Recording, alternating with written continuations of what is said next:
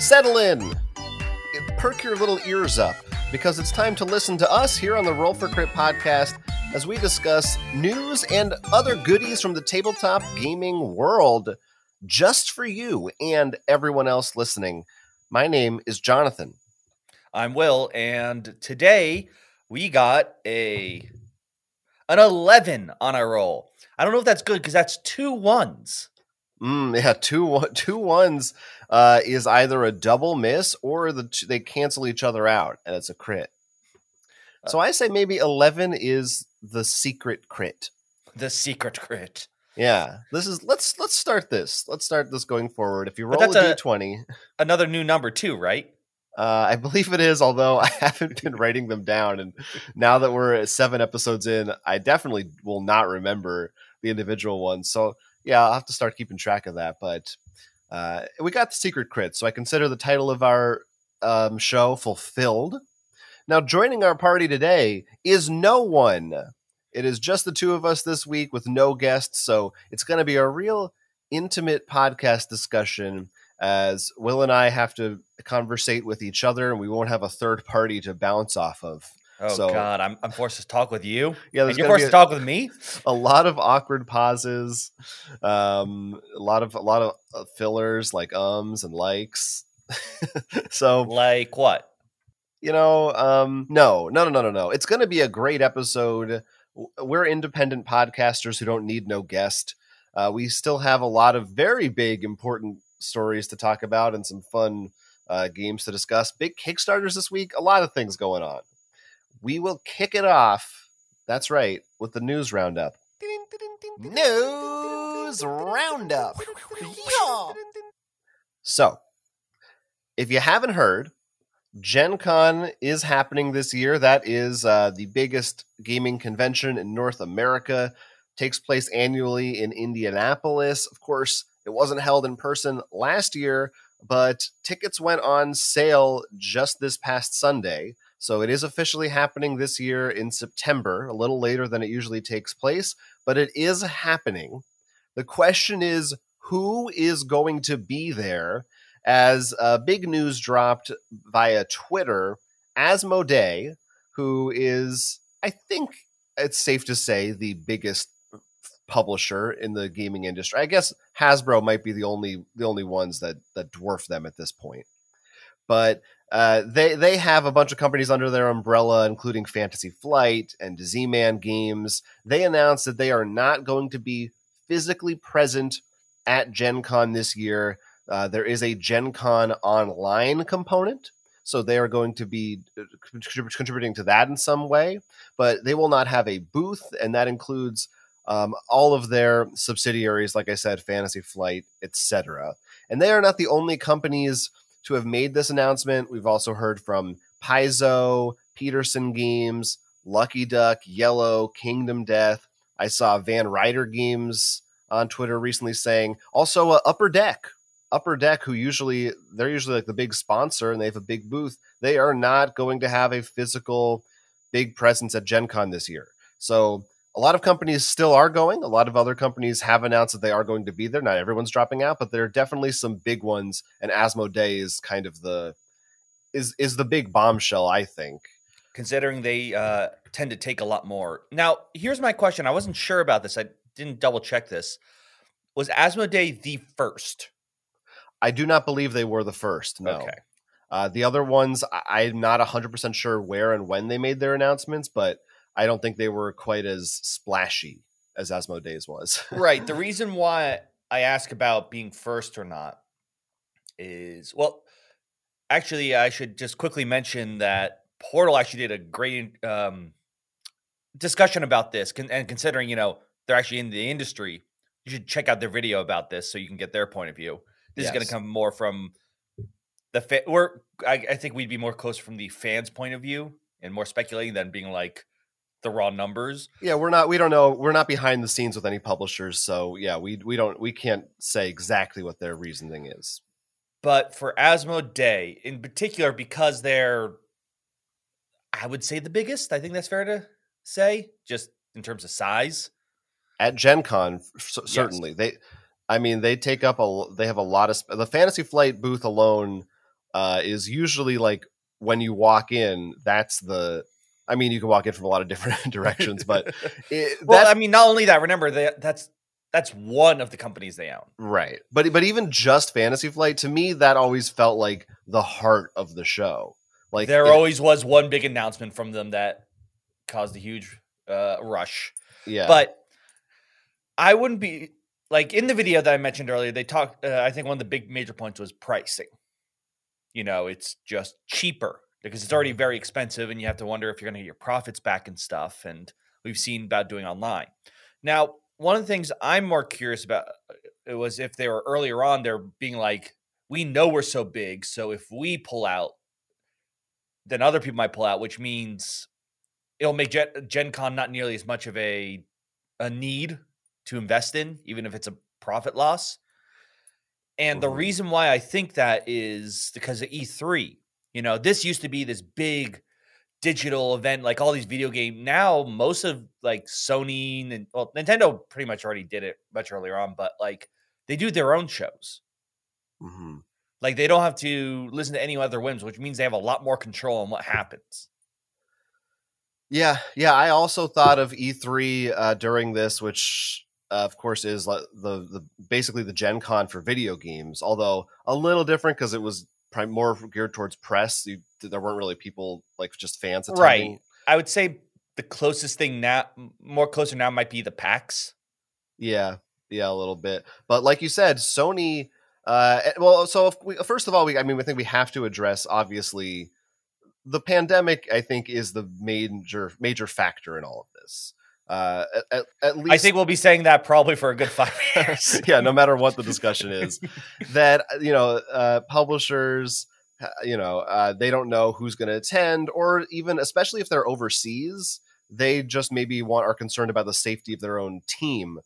I would speculate because I'm not saying like that's not an issue. no, and I don't think you were saying that, but in the U.S. we're all like, yeah, we're vaccinated, like everything's cool, and I think that's hopefully will stay pretty true, especially by September.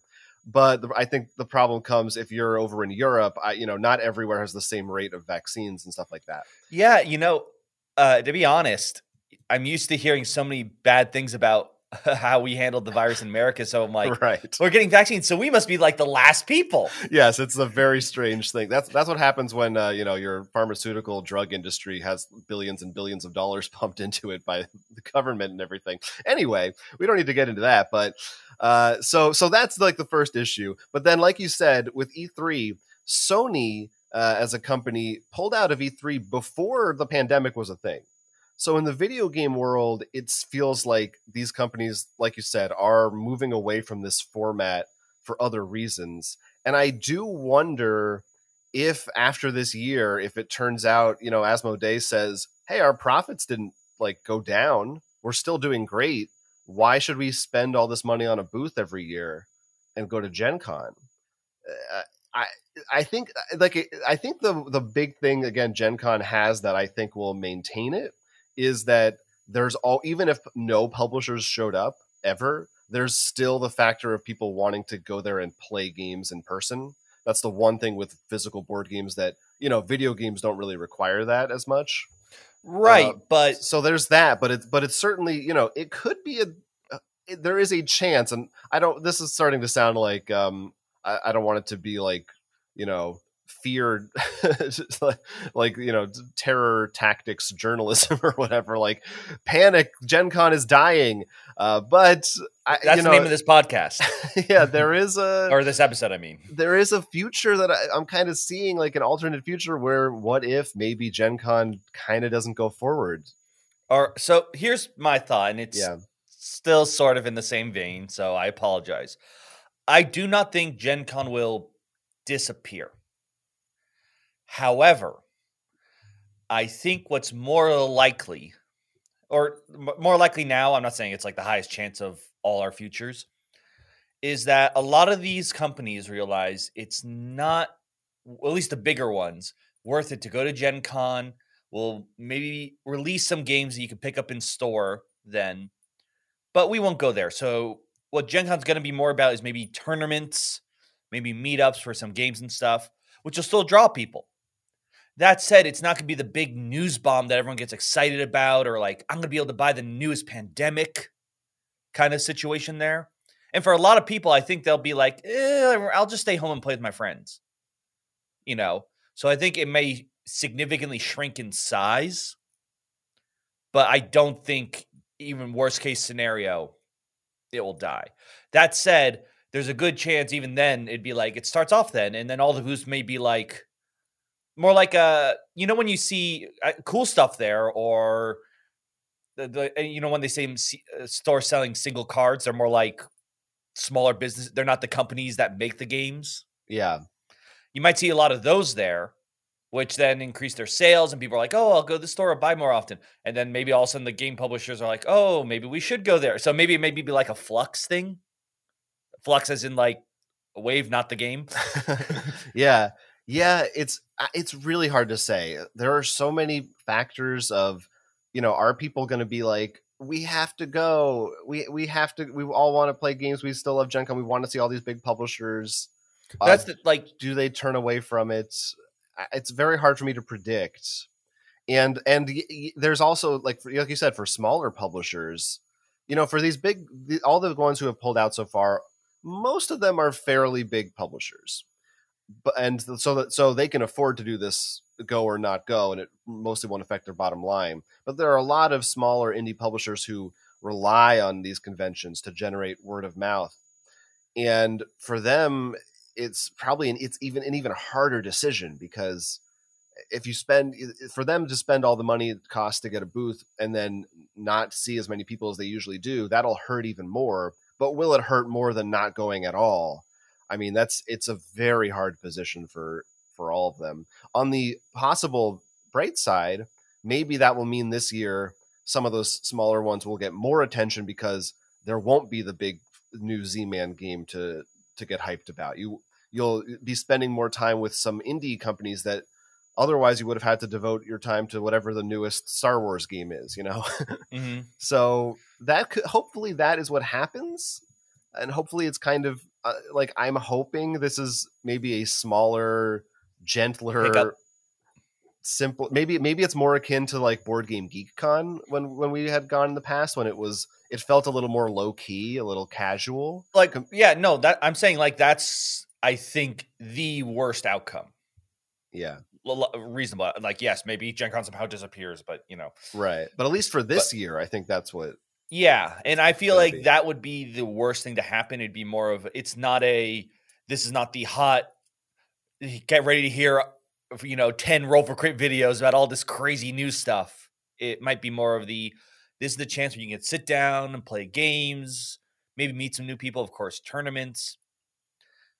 Yeah. That said, of course, with tournaments, companies love to sell their stuff there. And one of the big ones I know that tends to happen is Arkham Horror. So that's Fantasy Flight. We'll see what happens. Yeah. I wonder, did they say when and where the last Legend of the Five Rings tournament is happening? Like, will it be at Gen Con? Probably not now. I would be pretty surprised if it was now, but I don't recall. It's crazy. It's crazy. It's going to be like, it was already going to be like, I don't know what this Gen Con's going to be like, but now it's even more so.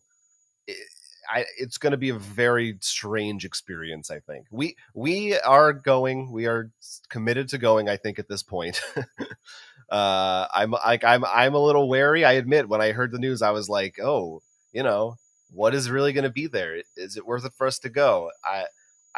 We're going to find out. We're going to see, and I think it'll be an experience one way or the other. But that is going to happen in September, and if you stay tuned to our channel, you will see whatever we talk about on the podcast or through our YouTube videos when it happens. And hopefully in the coming weeks, we'll find out more. Maybe we'll be able to talk to some different publishers and get their thoughts on this issue and see who else continues to attend or doesn't attend.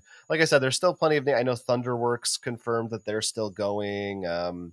Portal Games, like you said, is going. There's still plenty of like solid companies that make games we really love that are going to be there. So it's not like there's going to be nothing to do. Right. Next story involves some of the games that maybe we'll be able to play at Gen Con this year. We don't always talk about every game that's announced every week on the show because there are a lot, but there were some high-profile licensed board games that have been announced lately that I thought might as well just wrap them up into one news story. So I'll briefly go over all the ones that I found notable from the last couple of weeks. CMON, I'm going back to calling them CMON now, as we've discussed, is releasing a new zombicide game based on Zack Snyder's Army of the Dead film, which recently premiered in theaters and on Netflix, a zombie heist film. So not the first. They also have the Night of the Living Dead game, which I think is also based in zombicide. So another zombie property globbed onto that theme. Right, but what surprised me about this one, at least to me, it was that this movie just came out. It's not like, oh, it's that zombie cult classic. Right. Yeah, that's true. Yeah, it's very fresh. It's very fresh. I'll just run through all of them and then we'll talk about them. The Goonies Never Say Die from Funko Games is a one versus all game based on the Goonies movie from the 80s. You're going around the board looking for treasure, trying to, take on the one person who's playing as the Fratellis who are trying to take them down. Renegade Game Studios announced the Transformers deck building game coming from designer Matt Hyra, who also worked on the DC deck building game and among a lot of others. And this can be played cooperatively or competitively. Your Autobots, you're trying to stop Decepticons, or I assume possibly Decepticons if you're playing it competitively. But no, I think that's not true. You're probably just doing Autobots. It's just Autobots now. I think they said playable Decepticons come in the future. There you go. Eric Lang announced a new project, Disney Sidekicks.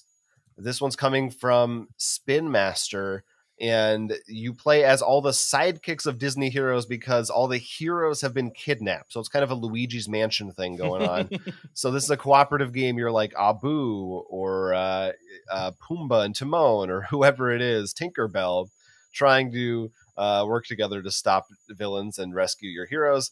And finally, there is a new Elder Scrolls game. It was announced by Chip Theory Games, who we talked about not too long ago, has a new Kickstarter project out there. We don't know anything about this game. Details are coming 2022. All we know is they're making an Elder Scrolls game, not even a Skyrim game. It's just right now we know Elder Scrolls. Okay. So those are Skyrim. Those are the ones. I feel like if it was Skyrim, they would say it was Skyrim, don't you think? Oh, I know. I'm just more joking along. Okay.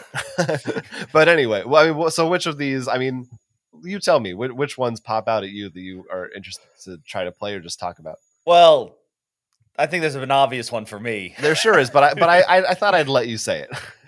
So yeah, big deck building fan, big fan of Transformers. Was sad to see when the card game goes. So I'm even happier this exists because it doesn't mean I have to buy random packs, try to find cards. The Power Rangers one I actually found to be pretty interesting when I got the chance to play that. So I'm excited to see how they make this work and how they keep the transforming aspect in there, because it sounds like it will be something you have to think about which mode you're in. And of course, then I'm wondering what will happen when hopefully they add combiners, triple changers, and all that stuff. But yeah, I'm pretty happy. Renegade I just need a deck building game now for Godzilla from them, an Alien, and I think I'm good to go. Yeah, I'm starting to feel like you've been spoiled too much. You're getting all the properties that you like are getting these nice games that make you happy, and I don't know. I feel like I'm not feeling the same love anymore. I feel like I used to be the one who got the themes that I liked for making games. Well, what's still, we have to actually go back to our old video. We should check properties that we wanted. Yeah, and be like, what is still yet to be made? Well, I mean, let's face it. They already most of the things I like. There's already Star Wars, and there's a lot of the properties. I'm just a bitter, spiteful man. Look, you just need to wait until they release the Shield RPG or.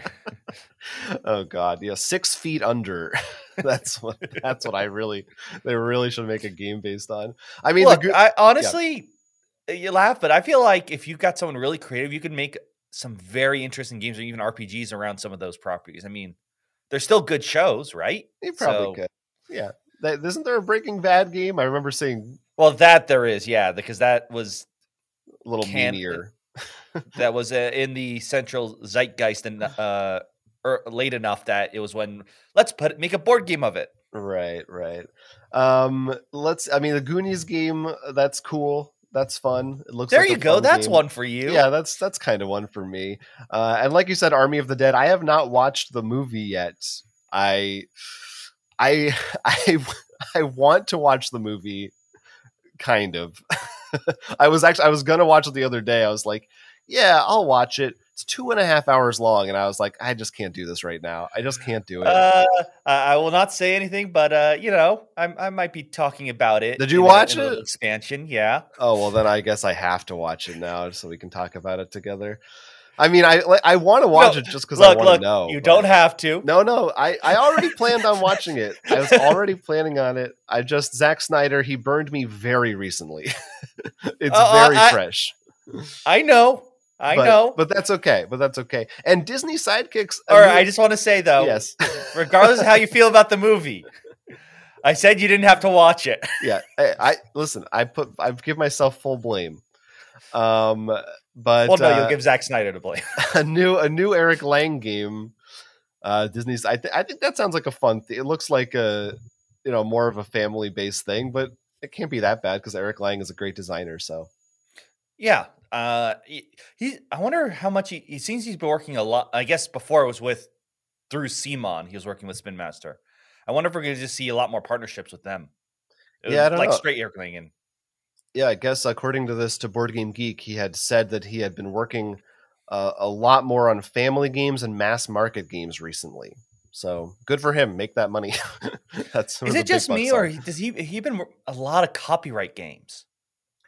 Yeah, it never didn't occur to me before, but yeah, it's true. I think once. I mean, it's not a bad thing as long as they're good. Who cares, right? Yeah, once you make one or two good ones, I think then other companies go, "Who's the guy that can do that? Hey, this guy made one.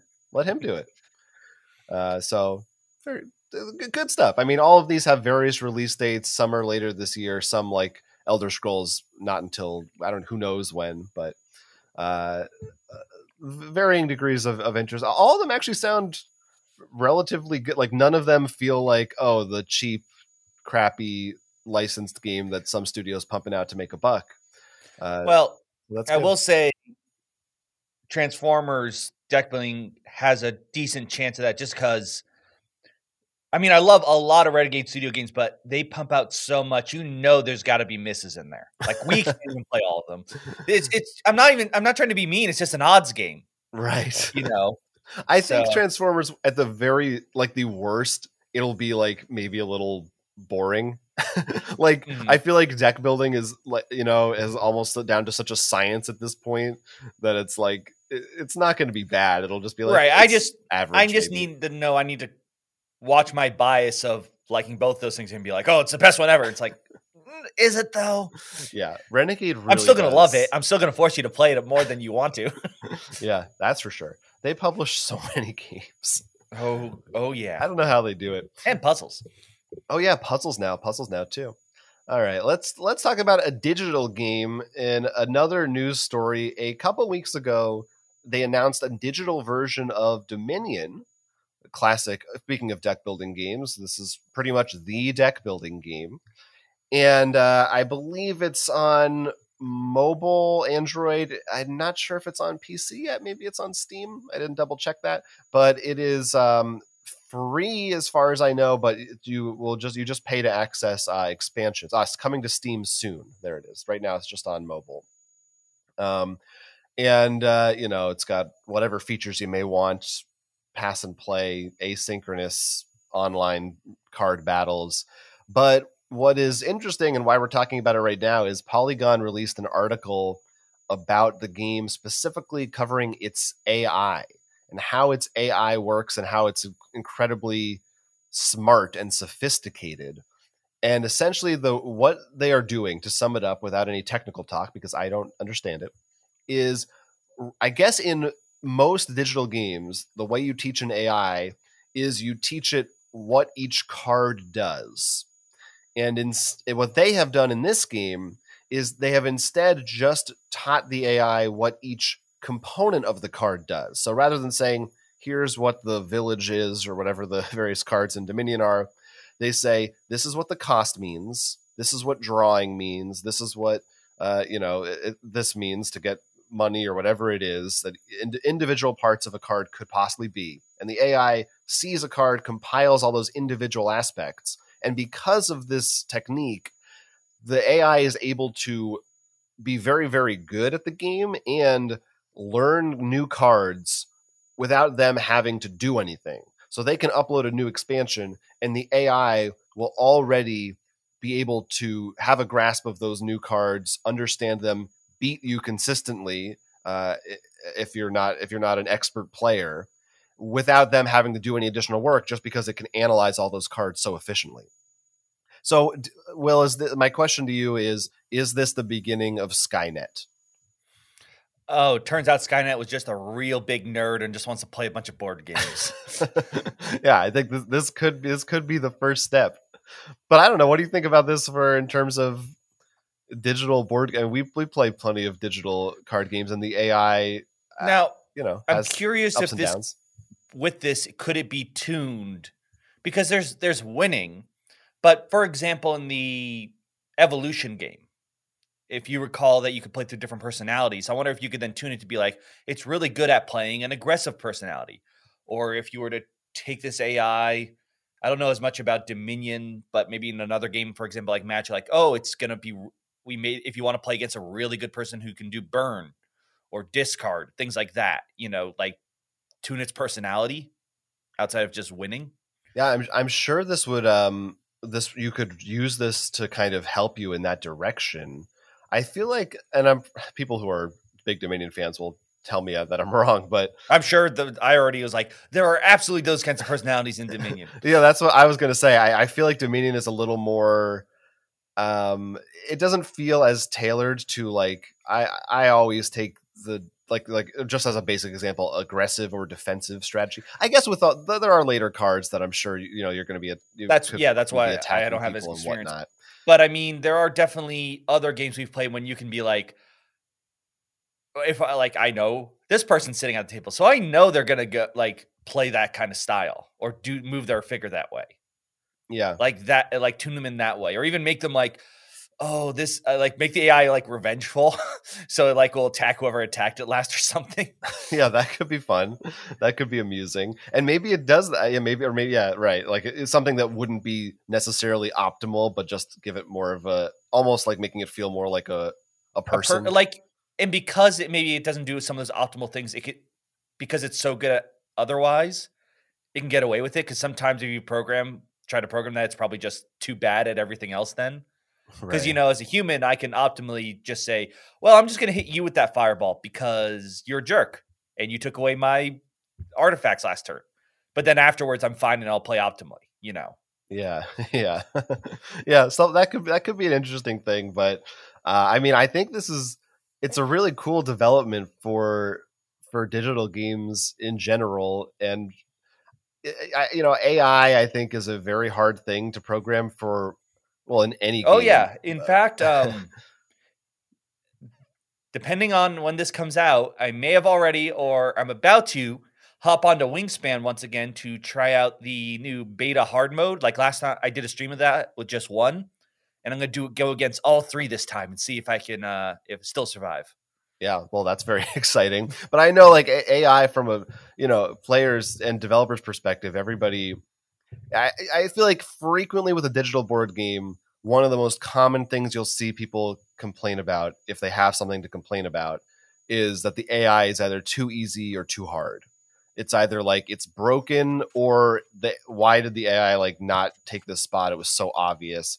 And it does seem like it must be hard in any kind of video game to program AI, but it does seem like in board games specifically, there's something that about the possible actions you can take that just aren't as clear to an AI as they are to a human. I think the thing with board games, that makes it harder, and I'm counting ones that have a physical adaptation, like not ones that are just a video game that have board game elements. Mm-hmm. When you do a hard mode in, let's say, The Last of Us, what they can do is, all right, we've cut your damage numbers, maybe increase their hearing radius. They literally change numbers. It's not the AI being smarter sometimes. Yeah. You can't really do that in a board game. You can't make like all your spells cost 2 more without, you can, and that's why maybe in the digital only ones, but it's funny because I would think like, oh, video games like 3D space, it's more complicated. But in reality, in most of those scenarios, it's like, well, this is the enemy. They'll run at you and shoot at you in this way. In a board game, I do think it's in some ways more complicated to have them act realistically. There's just so many variables. Usually, the ones I can think of, harder just means I gave them more health, and we made it so they run towards you, so you can't hide behind cover or something. Yeah, even regardless of difficulty level, like just programming them at all, like just having to know what to do. Think of a game like Root. I mean, where do you even begin to like? There's just there's so many different things you can do, or even something simpler like Wingspan. There's just a million possibilities. Yeah, and then throw in anything like that has a deck of cards like Magic. Like, how do you know when you play this? Hold this spell, play a land, the deck building game. What do I buy? Do they keep track of what I buy? Because that significantly increases your choices that could happen. Yeah, well, we'll see if this neural network that this AI has been trained on for Dominion catches on. And what is it? If it beats Go, we're in trouble. We're gonna pit this AI against that AI. I don't know if it would be applicable, but yes. We'll see if we get a Terminator out of this. Best case scenario, worst case scenario. It's harder for me to win at board games online. So this is how Gen Con disappears. Yeah, they're gonna take over. Well, we'll see. You can try out that Dominion app right now if you are on a mobile device. Mm-hmm. And as soon as it hops on Steam, I'm sure we'll give it a shot. Sure, why not? You can watch us flail against it. Oh yeah, we'll have to challenge this AI, take it on. Let's look at the old Kickstarter this week. Let's turn on the Kickstarter faucet and see what flows forth from it. Oh, this one looks nice. It's nice. What about this one? Kickstarter.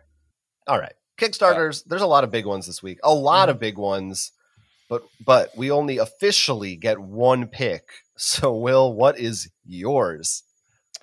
Oh, I was really hoping not to go first because I had like two. I was like, if you didn't take one, then I'll take the other. No, you okay. Go. I always go last. First, that's the order. I am going to go with then the not as big one because I just love it. It's Fishborg. I'm sorry?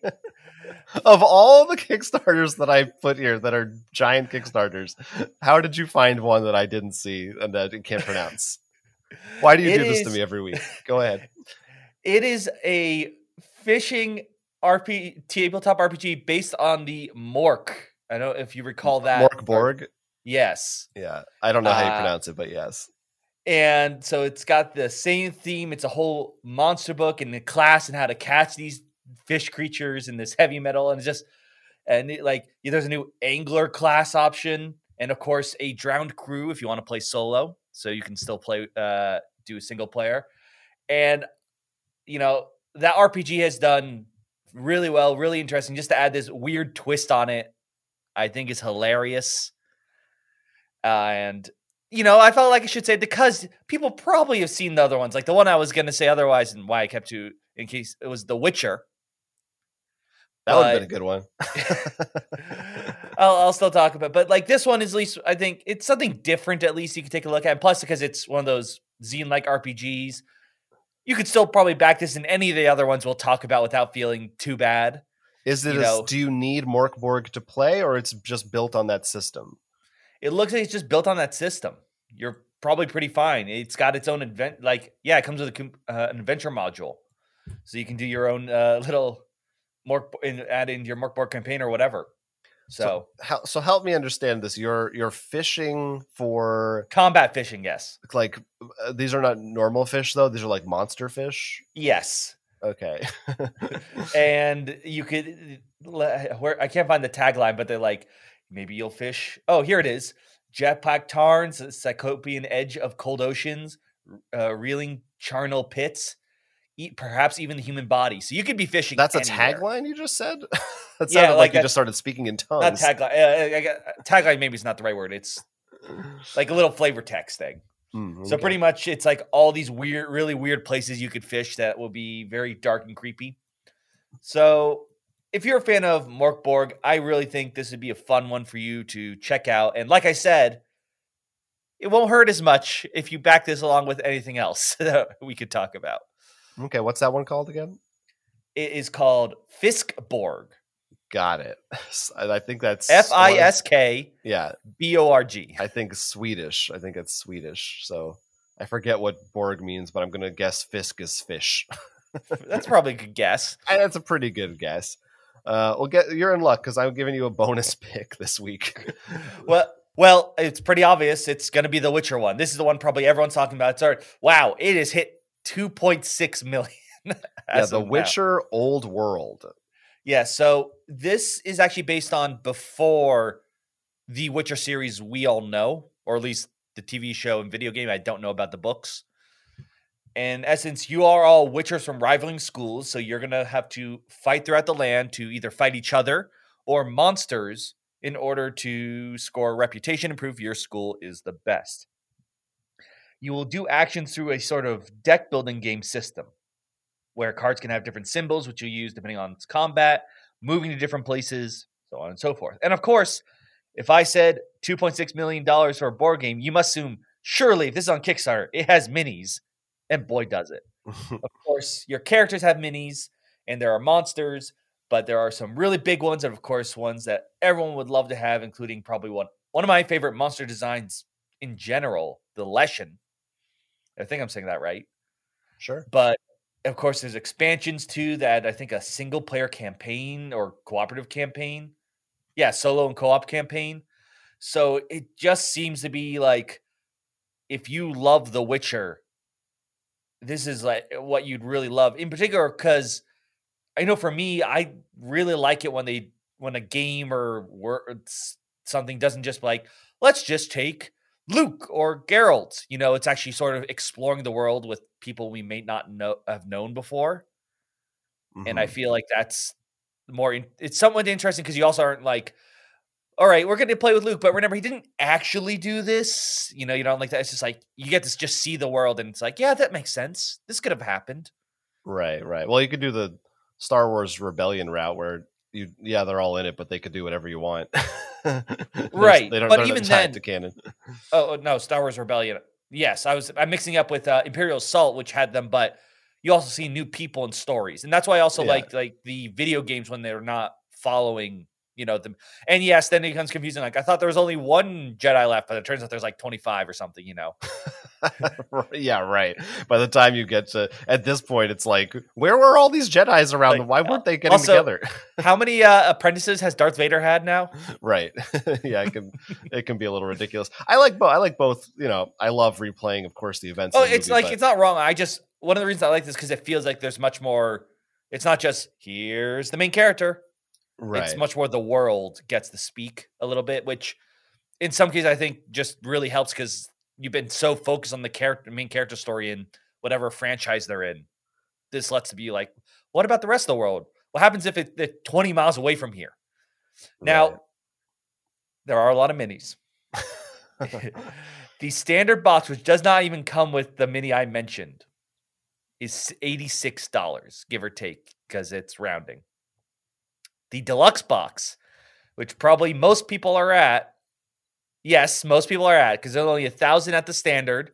There are 7,000 at the deluxe box. You might not have refreshed in a while because I'm seeing 2,000 at standard and 15,000. My mistake. The bid number refreshes, so I assumed everything would have. It doesn't refresh that number. Yes. Yeah. So I've refreshed again. It's 3.4 at the standard. Oh, no, wait, no, that's a pledge manager. No, 2.1. Sorry. Some people are waiting. 16 at the deluxe, which is $154. So it is something very pricey, but it does look really cool. I think the minis look awesome. I think if you're a Witcher fan, I know the last board game didn't live up to the hype as much, so maybe this will be the one that I think more fits what people wanted at a Witcher board game. I don't know. We'll see. I don't know what we just had the chance to demo that last one, and I was like, this seems fine. But I don't know what people want out of a Witcher board game. I think $86 to me is like, I get it. It's expensive, but at this point, a miniatures Kickstarter game that's licensed, that seems pretty fair to me. $154 is like, you better be giving me Gloomhaven content if you're selling me a Gloomhaven price. Well, for me, what surprises me, because I'm like, it's just like all these miniatures are only in the deluxe pledge. It looks like I'm a little confused by that. I'm like, are they tokens in the regular one? Because I'm like, what? It's usually when I see that big of a jump, it's because we've added a separate storyline. You know, it's like it's not just, or they say like it comes with this. I don't know. I'm very confused because it looks like all the monsters. It says, unless they meet, I wish it was maybe a little bit clearer. I could not find it. Yeah, I don't know. I did not look super into it. I see the stretch goals. Here's the deluxe pledge. It certainly seems like it comes with. But is it just the minis? That's what, like, at first when I saw those, because I thought I was like, oh, I guess only that monster comes in the deluxe one, which stinks. But now I'm looking, I'm like, oh, did I misread the entire thing the whole time? Which now I feel really stupid. And it's just that the minis come in the deluxe version, which is like, okay, so I'm just paying that for, I can get the game with just tokens. Yeah, I don't know. This will be up to our listeners if they decide they want to back this to try to figure out and understand. But yeah, I guess if you're a Witcher fan, I thought, from the glance I took at it, it looks cool. The gameplay seems reasonably fun from what I just saw. I like that you can go out and play poker with dice. There's poker dice, so that kind of has the feel of like how in the Witcher video games, at least, you would go out and kind of have little mini games at taverns and things. So that's kind of a fun touch. But Jonathan, have you seen the best stretch goal? The Lost Mount expansion. What does that come with? It comes with a horse on the roof of a house, because in the game there's a well-known glitch of a horse ending up on top of a house. So they're like, you know what? It's in this now. Yeah, that's when society's gone too far. They should take that out of the game. So that's the Witcher Old World. For my pick this week, I'm going to go with an expansion. And it's an expansion for Lock Up, a role-player tale from Thunderworks Games. That is a worker placement game, fantasy themed, where you're all different fantasy races, kobolds and whatnot, in a prison, and you're placing your workers, but the twist is some of them are face down, so players don't know how much power they have, and whoever has the most power at a given location wins the reward there. So you're trying to bluff or judge what other people are putting in to know where to allocate your dudes. This new expansion is called Breakout, and it adds a whole separate board which reveals there are these hidden catacombs underneath the prison. And you now have an additional worker called a Seeker. And if you add your Seeker to a location, and if no one else added a Seeker, you also still have to have like the most Seeker power there to activate. You get to move a little lantern token along this catacombs board. And unlike the main board where you can pick and choose, this one actually moves forward in a linear path. And you will eventually, each space that you land on, you'll get some kind of a reward. There's new items. There's also these like legend cards, which will give you special powers if you commit things to them.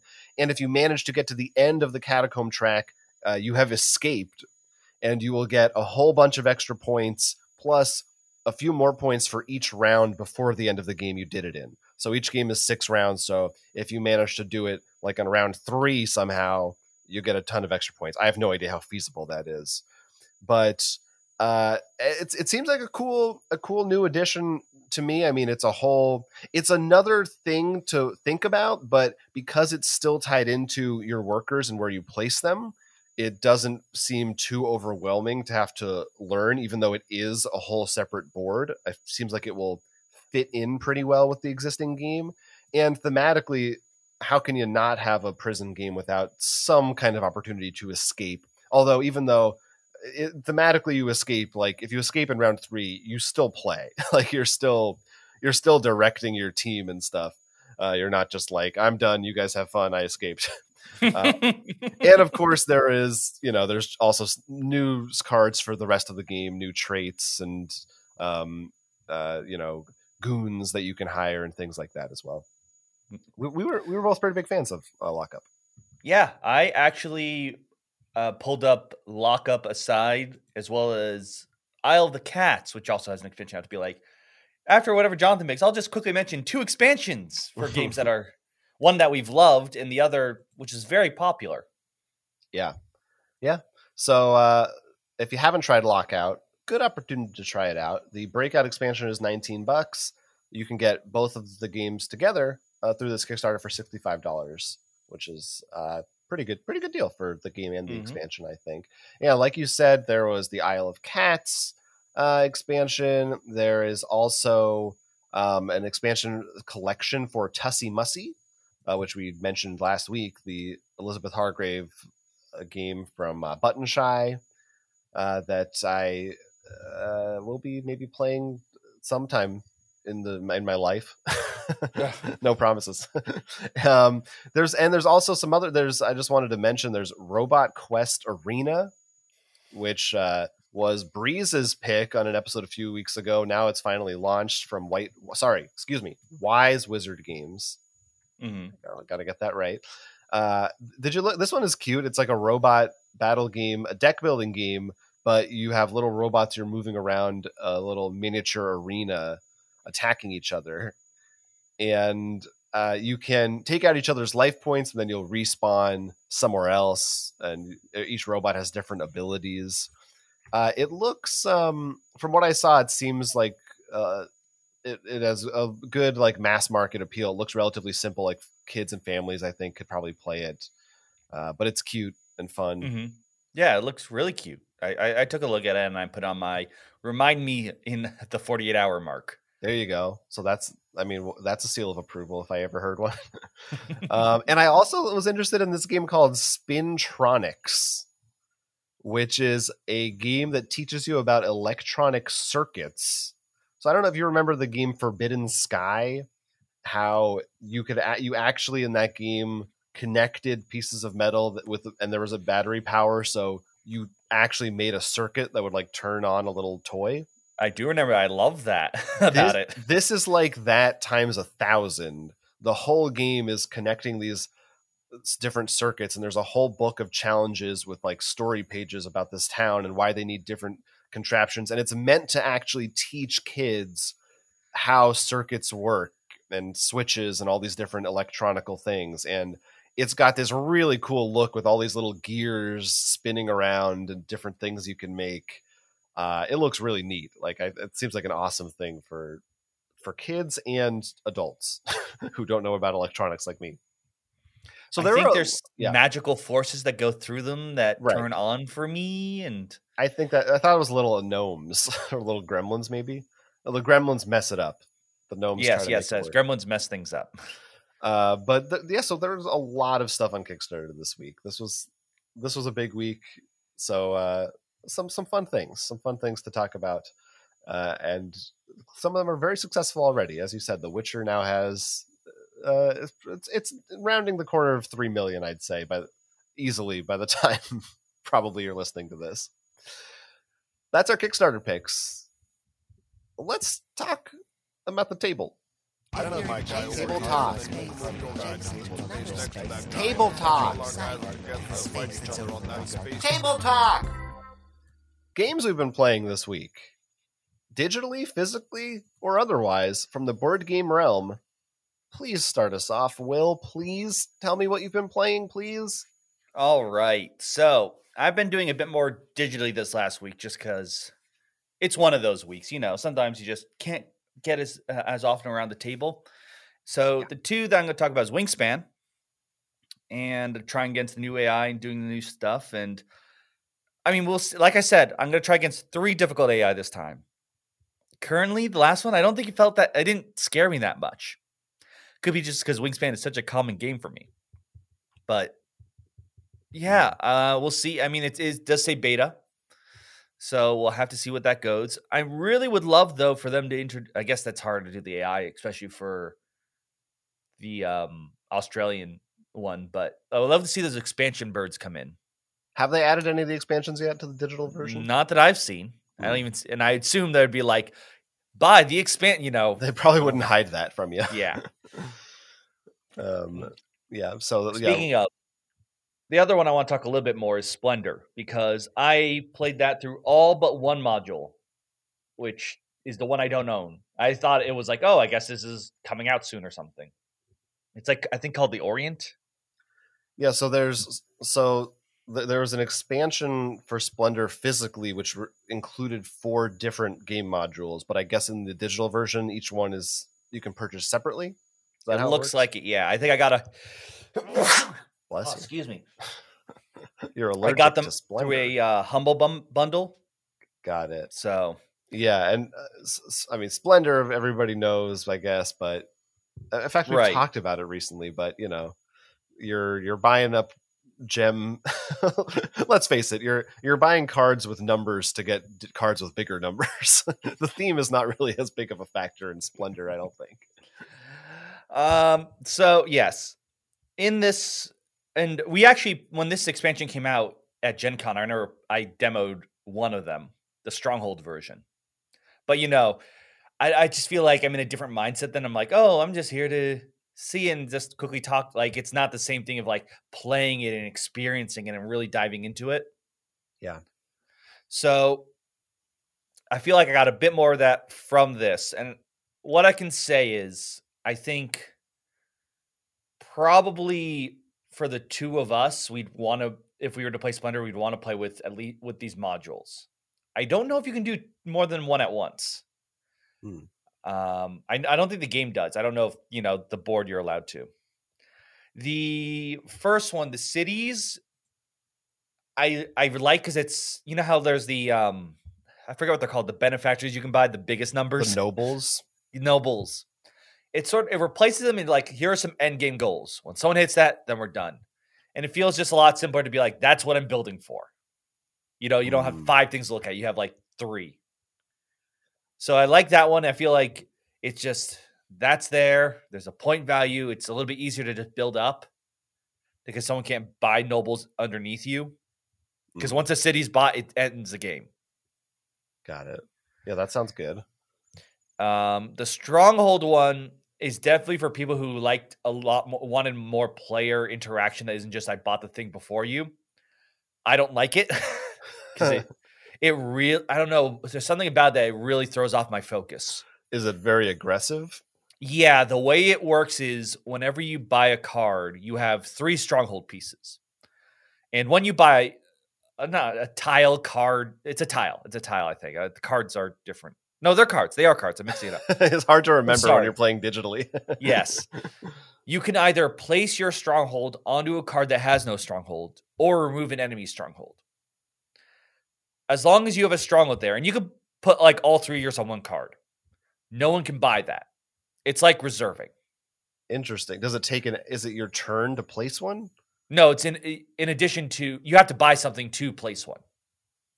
Okay. It's like a bonus. So does this kind of is reserving not really necessary if you do this? Because no, because you might not be able to buy something, but you still want to reserve something. Yeah, okay. But I don't. It just threw me off so much to think like, oh, I can't get that anymore. Like, all right, I'm going to remove your Stronghold now, so we can finally buy it. Oh, you could already buy it. Like it just threw me off a lot. But I definitely think I can see a lot of people interesting to me. Really liking it because they have that ability to, just be much more take that. Or just to, I mean, Splendor's a pretty solitaire game, I think. So some people like to have a more interaction. Right. The final one is probably my favorite. Yes, it's my favorite of the three. I forget what it's called. I think Traders. I'm just going to look it up. TRADER? Trading Posts. All right. The Trading Posts gives a separate board that tells you once you have 3 red or 4 blue and a white, mixture or whatever it is, you get a power. So to me, that adds a lot.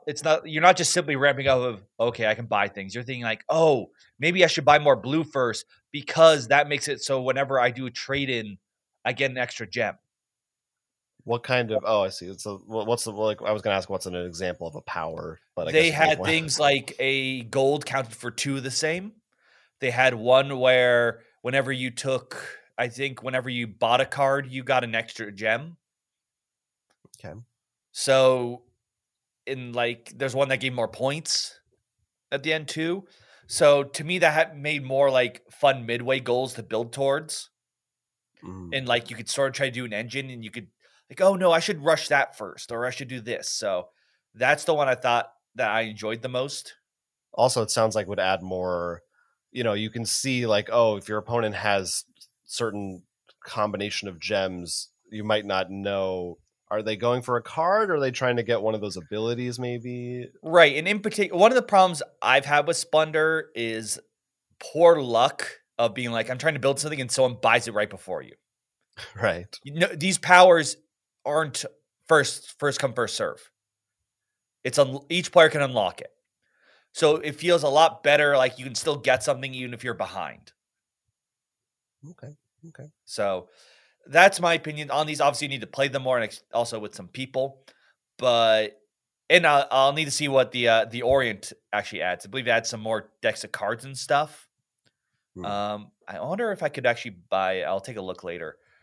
But overall, I think the expansion does add a lot more things that if you were someone who wasn't as big on Splendor, you'd be interested in, whether it's you want the strongholds for more player interaction or trading posts to make it a little bit easier to feel like you can build up and stuff. It's one to take a look at. Yeah, I think I am predominantly of the opinion that Splendor is pretty overrated. I think it's like fine. Actually, I played the board game arena version a few weeks ago, and I wonder how that compares to the digital one. I can't remember. Did we review? I assume if I got it through a Humble Bundle, you got it through the Humble. Yeah, Bundle. no, I know I have it, but I'm trying to remember if we played it or not. Because if we didn't review it, then I probably never played it. But I'm curious. I wonder how they compare. I'm sure the digital one has more going on in it, but.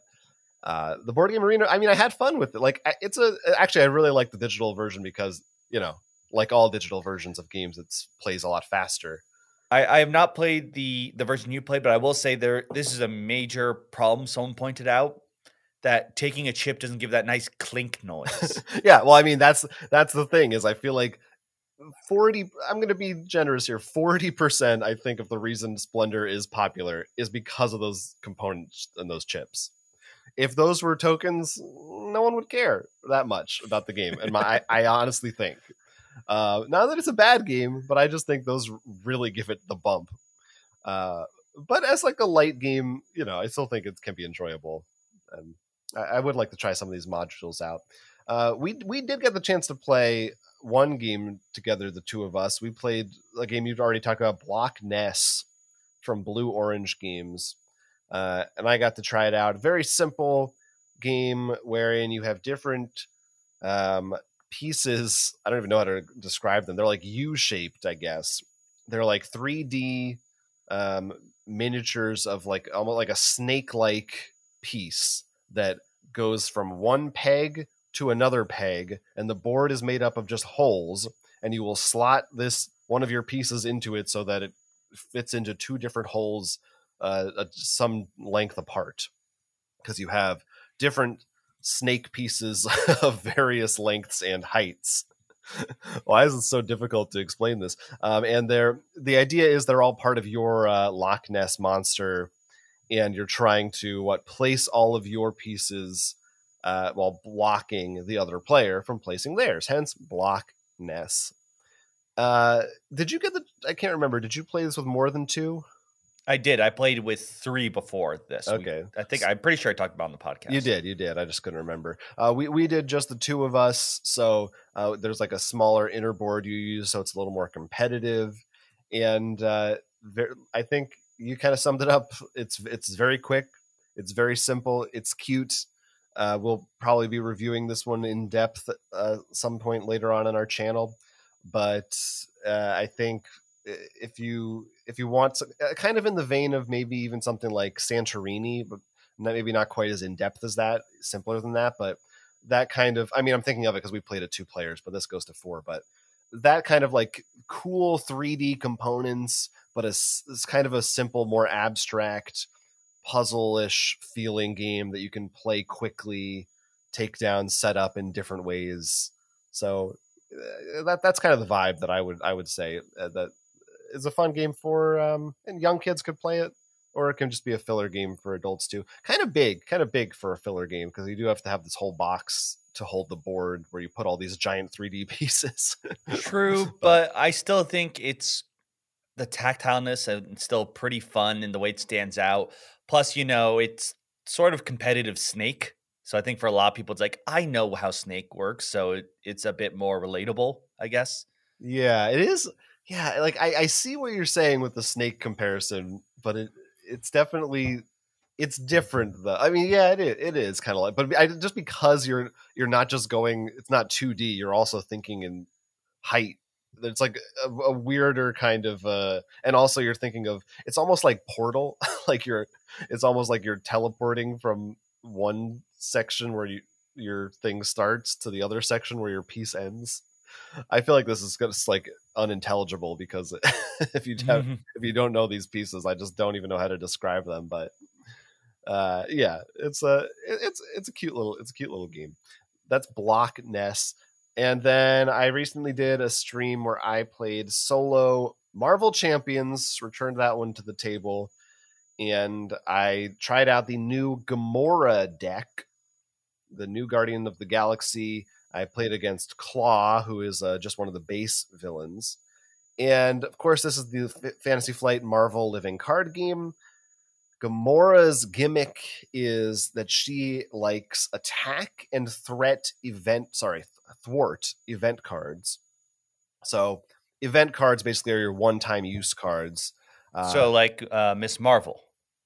Sure. I don't know because I haven't played with her. She liked the one-time actions. Yeah, so Gamora specifically likes the ones that either do damage or deal threat. And if you play, basically you get the benefit related to the opposite of whatever you played. So if you play an attack event, you also get to do a thwart a little bit. And if you play a thwart event, you also get to deal damage to an enemy. So this makes her really good for solo play, because you get to, usually in this game, you want a couple of heroes because they kind of can specialize in the different things, but she's more versatile. I think it's Justice maybe is the aspect that also is kind of versatile. I can't remember. There are some builds that are usually considered better for solo for that reason, but she kind of has it built into her hero abilities, which is cool. And I had a lot of fun playing. I did very poorly, and I learned some harsh lessons, and I wasn't quite able to get anything going, and I lost the game. But it was a lot of fun to play and talk through it and hang out with people on the stream and everything. So I'm looking forward to maybe trying again with Gamora, maybe tweaking her deck, or even just, I feel like I messed up. Just I got unlucky card draws or like I probably would have mulliganed had I just known the deck better. Because I just went into it blind, I mean, I feel like that's what we always do. That's what I always do. Yeah, it's the way it goes for sure. And sometimes it'll click with you, and sometimes it doesn't. The one thing I remarked upon, I feel like, is that she is more. Maybe Ms. Marvel was like this too, because of those events. More about playing one-time cards and not as much about building up stuff in your play area and getting stronger that way. So I think that threw me a little bit because I'm sort of was like used to that and was prepared for that. The thing is, I like that because it's sort of like, I like things that stay. Right. She does have a few of those, of course, but she's more about like just hit, and go. So, but it was fun, and it was kind of nice to play against this earlier villain because I said in the stream we're so used to from these expansions playing just like they get more and more complicated with every expansions. Like the new villains have special cards that stay out and different actions you can take, and the scheme gives you a choice each round. You could do this or that, and now you're in a different universe. There's 2 different time periods you're playing between. It's like very cool stuff, but sometimes it's just nice to sit down and be like, he has health. I need to get him to 0 health. That's all I really need to worry about.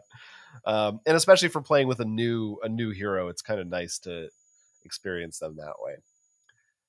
So that's Marvel Champions. That's the stuff that we've been playing this week. Now it's just the 2 of us. I don't have any board games. I'm not going to make you compete in some kind of trivia challenge against yourself. You don't have a solo game? I don't have a solo game, but I did think maybe Meeple Gallery. We'd take a trip to the Meeple Gallery and hear from our little meeples out there.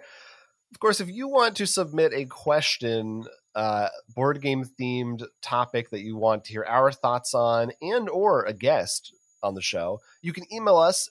That address is meeplegallery@gmail.com. That'll be in the show notes if you need to reference it. We'd love to hear from you, please.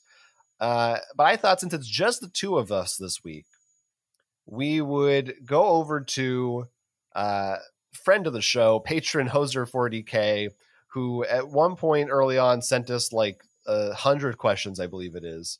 I thought we would do a lightning round. I'll just run through a bunch of them, and we'll try to answer them because a lot of them are kind of lightning round style questions. How does that sound? All right, let's do it. Okay.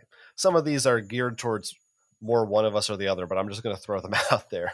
So, best cat-themed game. I think it's got to be Calico at this point, right? For now, I think the only one that we haven't played it yet, but would be Isle of Cats. That's true. There's also Cat Lady. You could probably argue that Calico maybe doesn't even count as a cat-themed game. It's more of a blanket-themed game that has cats in it. Well, look, there's a big cat on the box. I think if someone sees that, it'd be like, oh, a cat. So we'll go with that for now. Lightning round. How about best dog-themed game?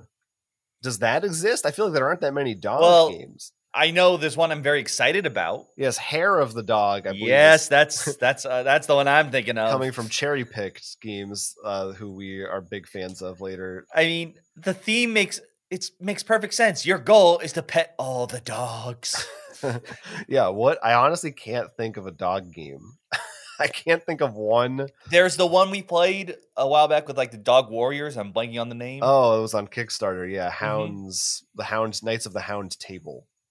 Something like that. Yeah, I can't think of any that are like from big companies. So I don't know. There's the one where you have to clean up the dog poo. Yeah, that was like one of those toy ones. You know, you only found in like a Toys R Us and Target for like $5. I guess that's the best one by default. Best rabbit themed game. Again, I don't think there. Oh, you know what? Dixit. You have little rabbit pieces. For your score markers. There's the one that with the King of the Ears. That remember from Yellow. Oh, what is that called? Bunny Kingdom? Yes. Bunny Kingdom. I guess that's it. I'm going to go Dixit. I think it counts. That's more clever. If you had to play a Flux card game, which one would you begrudgingly play? Sounds like Hoser's got a vendetta against the Flux series. I honestly don't mind Flux too much. I think it's really silly, and I just love the chaos that ensues. Flux is definitely... the only thing I would be like is just put like a 10-minute timer or something. If the game goes beyond that, then it just ends. that was one of those games that was early on that we had a lot of fun with, but I think like Munchkin, not always, but for us at least, as you get deeper into the hobby... Look, I'm not saying it's the first thing I pick, but I'm also... I don't know. I just sort of like it. It almost is one of those games where I'm less about seeing the endpoint, just seeing the chaos that happens. Right. So I sort of like it a little bit more. Yeah. I had to choose one. Yeah. Honestly, I would want to maybe do a weird mix, but I'm trying. There's just everything's out there, so I can't think of lightning round. I'll go with let's go classic. Now there's a new version of, we're used to 4.0, but there's Flux 5.0 now. Oh, that's true. And the new Flux doesn't have creepers in it. You got to buy Zombie Flux or some of the other ones if you want to add creepers back in. So I'll say Zombie Flux. All right. Let's see.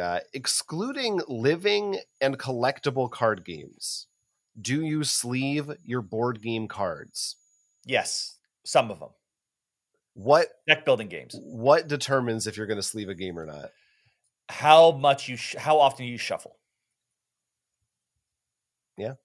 And how often we play the game? Right. Yeah. I was going to like, for example, Aeon's End, I'm not planning to sleeve because you almost never shuffle. You flip your deck. Mm-hmm. Meanwhile, look at Legendary or the DC deck building game. Those shuffle all the time, even in setup. And we play those a lot. So that will probably get sleeved. Yeah. That said, it's also that fun thing of like, we both, those two, which I know are sleeved, we both chose games that aren't just one time. They keep growing and growing. And we're like, oh, that's more sleeves. Not only that, they're both old enough that you can sometimes spot an old card out of a new one because Ultra Pro changed their design. Right. Yeah. Honestly, that's part of it for me is, are there going to be like a bunch of expansions and add-ons that I'm going to care about these cards being in good condition? Whereas if it's just like a one-off, then I'm like, worst case scenario, if these cards really get damaged, I'll buy a new copy. Versus I'm not going to buy all 18 expansions again. I would like those to be, consistent. But yeah, usually, very rarely do I actually sleeve games that aren't. The only games that I consistently sleeve are Marvel Champions and Legendary. For me, it's Magic the Gathering, the DC deck building game. And, I did sleeve, though this I think still falls under it, the Millennium Blades. But what was great about that one? What's that? It's done. All right. But another thing for us too is that we have so many games. We don't play the same games that often, with a few exceptions. So I think for a lot of people, it's more important to sleeve a game because even if you're only shuffling it once per play, if you're playing it all the time, that's important. Whereas a lot of games, it's like for the frequency we play it at, it would take years and years and years for the wear and tear to really bother me in this. Yes. I do want to point out, by the way, this only goes for things when sleeving is optional. We're not counting things like obviously we're not counting Mystic Veil. Yeah. It comes with sleeves. I did think of one other one though, actually, that's a very big one that I almost forgot, which is social deduction games. I have sleeved like Love Letter, The Resistance, Coup, anything where and Battlestar Galactica, anything where it's very important that if you can tell from the back of a card what it is, that could ruin the game. I got to sleeve those because... Now, you see, what you just said there, some would argue that for, I guess, like the DC deck building game or something might be like, I can tell the card slightly better. I know that's the superpower, so I'm going to name superpower. And he has to discard, but it's different from, to me. I mean, that's not the thing. Is if someone sees, that card is on top or whatever, that sure maybe that could give them an advantage. But if you can tell, that person is the traitor, that could literally ruin the entire game. I mean, the whole session is done at that point. So I think it's a much more significant impact. No, agree, disagree? No, yeah, no, I see. Sorry, yeah, I see. Processing? No, I was nodding. I was like, I forgot. This is a podcast, not a video. Yeah, that's an important thing to recall. But anyway, so that's our answer to that. Hold on, yeah. I've got a bonus addition question to that for you, Jonathan. Oh, sure. Hypothetically speaking, would you choose your sleeves differently depending on the kind of game or the size of the game? Like for me, obviously, I chose Ultra Pro for the DC deck building game because it's very big and it keeps expanding. So that's easy to keep red sleeves for. But for my Magic decks, for example, I'm like, well, this is my, my dragon themed deck. So I'm going to find some cool dragon sleeve art. So I'm wondering, like, would you ever do that? Would you ever like look for specific sleeves for a game? No. In terms of like look, not like fit. No, not of like, I don't think like that really. I mean, if there were cool, like, specific, sleeves made just for this game with the cool art in the back, maybe I would consider it. But usually they're like, to me, it's not worth the cost. I'd rather pay cheaper price for sleeves that are generic. Well, what's also funny, I know, because that happened to you with the Legendary, was like, it came up after you already bought like half of the blue sleeve, like they didn't release them at the same time. So you're like, right. But if I'm already, if I sleeved all my Legendary cards with official Legendary sleeves, it's like probably another $400. They're so expensive. Not even that. Sometimes they're harder to find because it's not just blue. Oh, that's like the biggest factor for sure. I mean, the debacle I think a lot of people went through when Fantasy Flight stopped making sleeves. Of if you had half a collection of Fantasy Flight sleeves, I went through a minor version of this because when I did finish sleeving Battlestar Galactica recently, I got a new expansion that's now out of print and old. I had sleeved the original ones with Fantasy Flight mini cards, which you can't get anymore. So I actually had to buy a whole new set of different mini sleeves and redo all of them so that they would match because I couldn't get the same style. So yeah, that's an issue. That's something you got to figure out. You know what? I also sleeve my drop mix cards. You do. I think partially because those. Well, now they're out of print, so they're rare, but also because there is a bit of shuffling in that game, and those cards are dependent on like the technology in them. So I want to keep them in pretty good shape as well. And here, let's do one more lightning round question. This one's just for you. Do you find that the yellow Seraphimon deck is adequately balanced between recovery and trickiness? Okay. So lightning round. If you are talking about the starter deck, I think it could use some more trickiness. It could obviously any starter deck needs buffing. If you're talking about a meta style deck, can't really talk much about that because I really can't get a lot of those cards. Well, so your lightning round is the starter deck is all right. It's a bit too focused and could use upgrades. In terms of competitive decks, there are better places out there because I can't get cards yet. Bandai, please. I will gladly show off things and be so happy to talk about everything. Just send me product. We are, of course, not referring to the Digimon card game. That's the game in question. Hoser says, actually has no clue about Digimon. This question came about from the most recent Wasi Plays video that he posted. That is another channel that mostly Digimon, but he also does Marvel Champion stuff too and talk about the Transformers deck building game. So plays a lot of the games I like. Something to check out. That'll do it for this lightning round of Hoser questions. Again, send us your questions. We'll answer them in the future. Probably not as many at a time.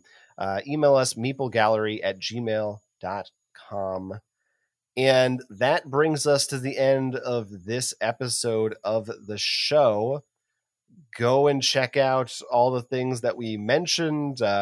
Go and I will plug that video that Portal published. It's called Why Publishers Bail Off Gen Con 2021. And on that note, I would love to hear from all of you. Would you still attend Gen Con or think about attending Gen Con if you haven't been yet? If there wasn't really all the major companies there selling their newest, hottest games. Yeah, what is the draw? What is the draw for you? That's an interesting question. We will see. We will see how it goes. The future is uncertain, but one thing is certain is that this podcast is over. If you want more Roll for Crit, if this wasn't enough for you, I have good news. Because if you go to rollforcrit.com, you will find links to our YouTube content, our live streaming content, of course, more places you can find our podcast if you aren't happy with where you have it already. And you can follow us on Instagram, Twitter, social media, all that stuff. We also have a Patreon page, patreon.com/rollforcrit.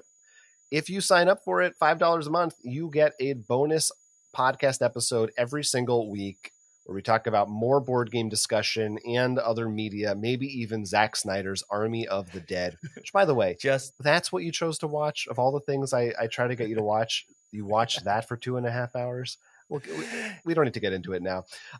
Listen to that. Listen to that if you want to hear that discussion. Or you can just rate and review this podcast on iTunes. That also helps.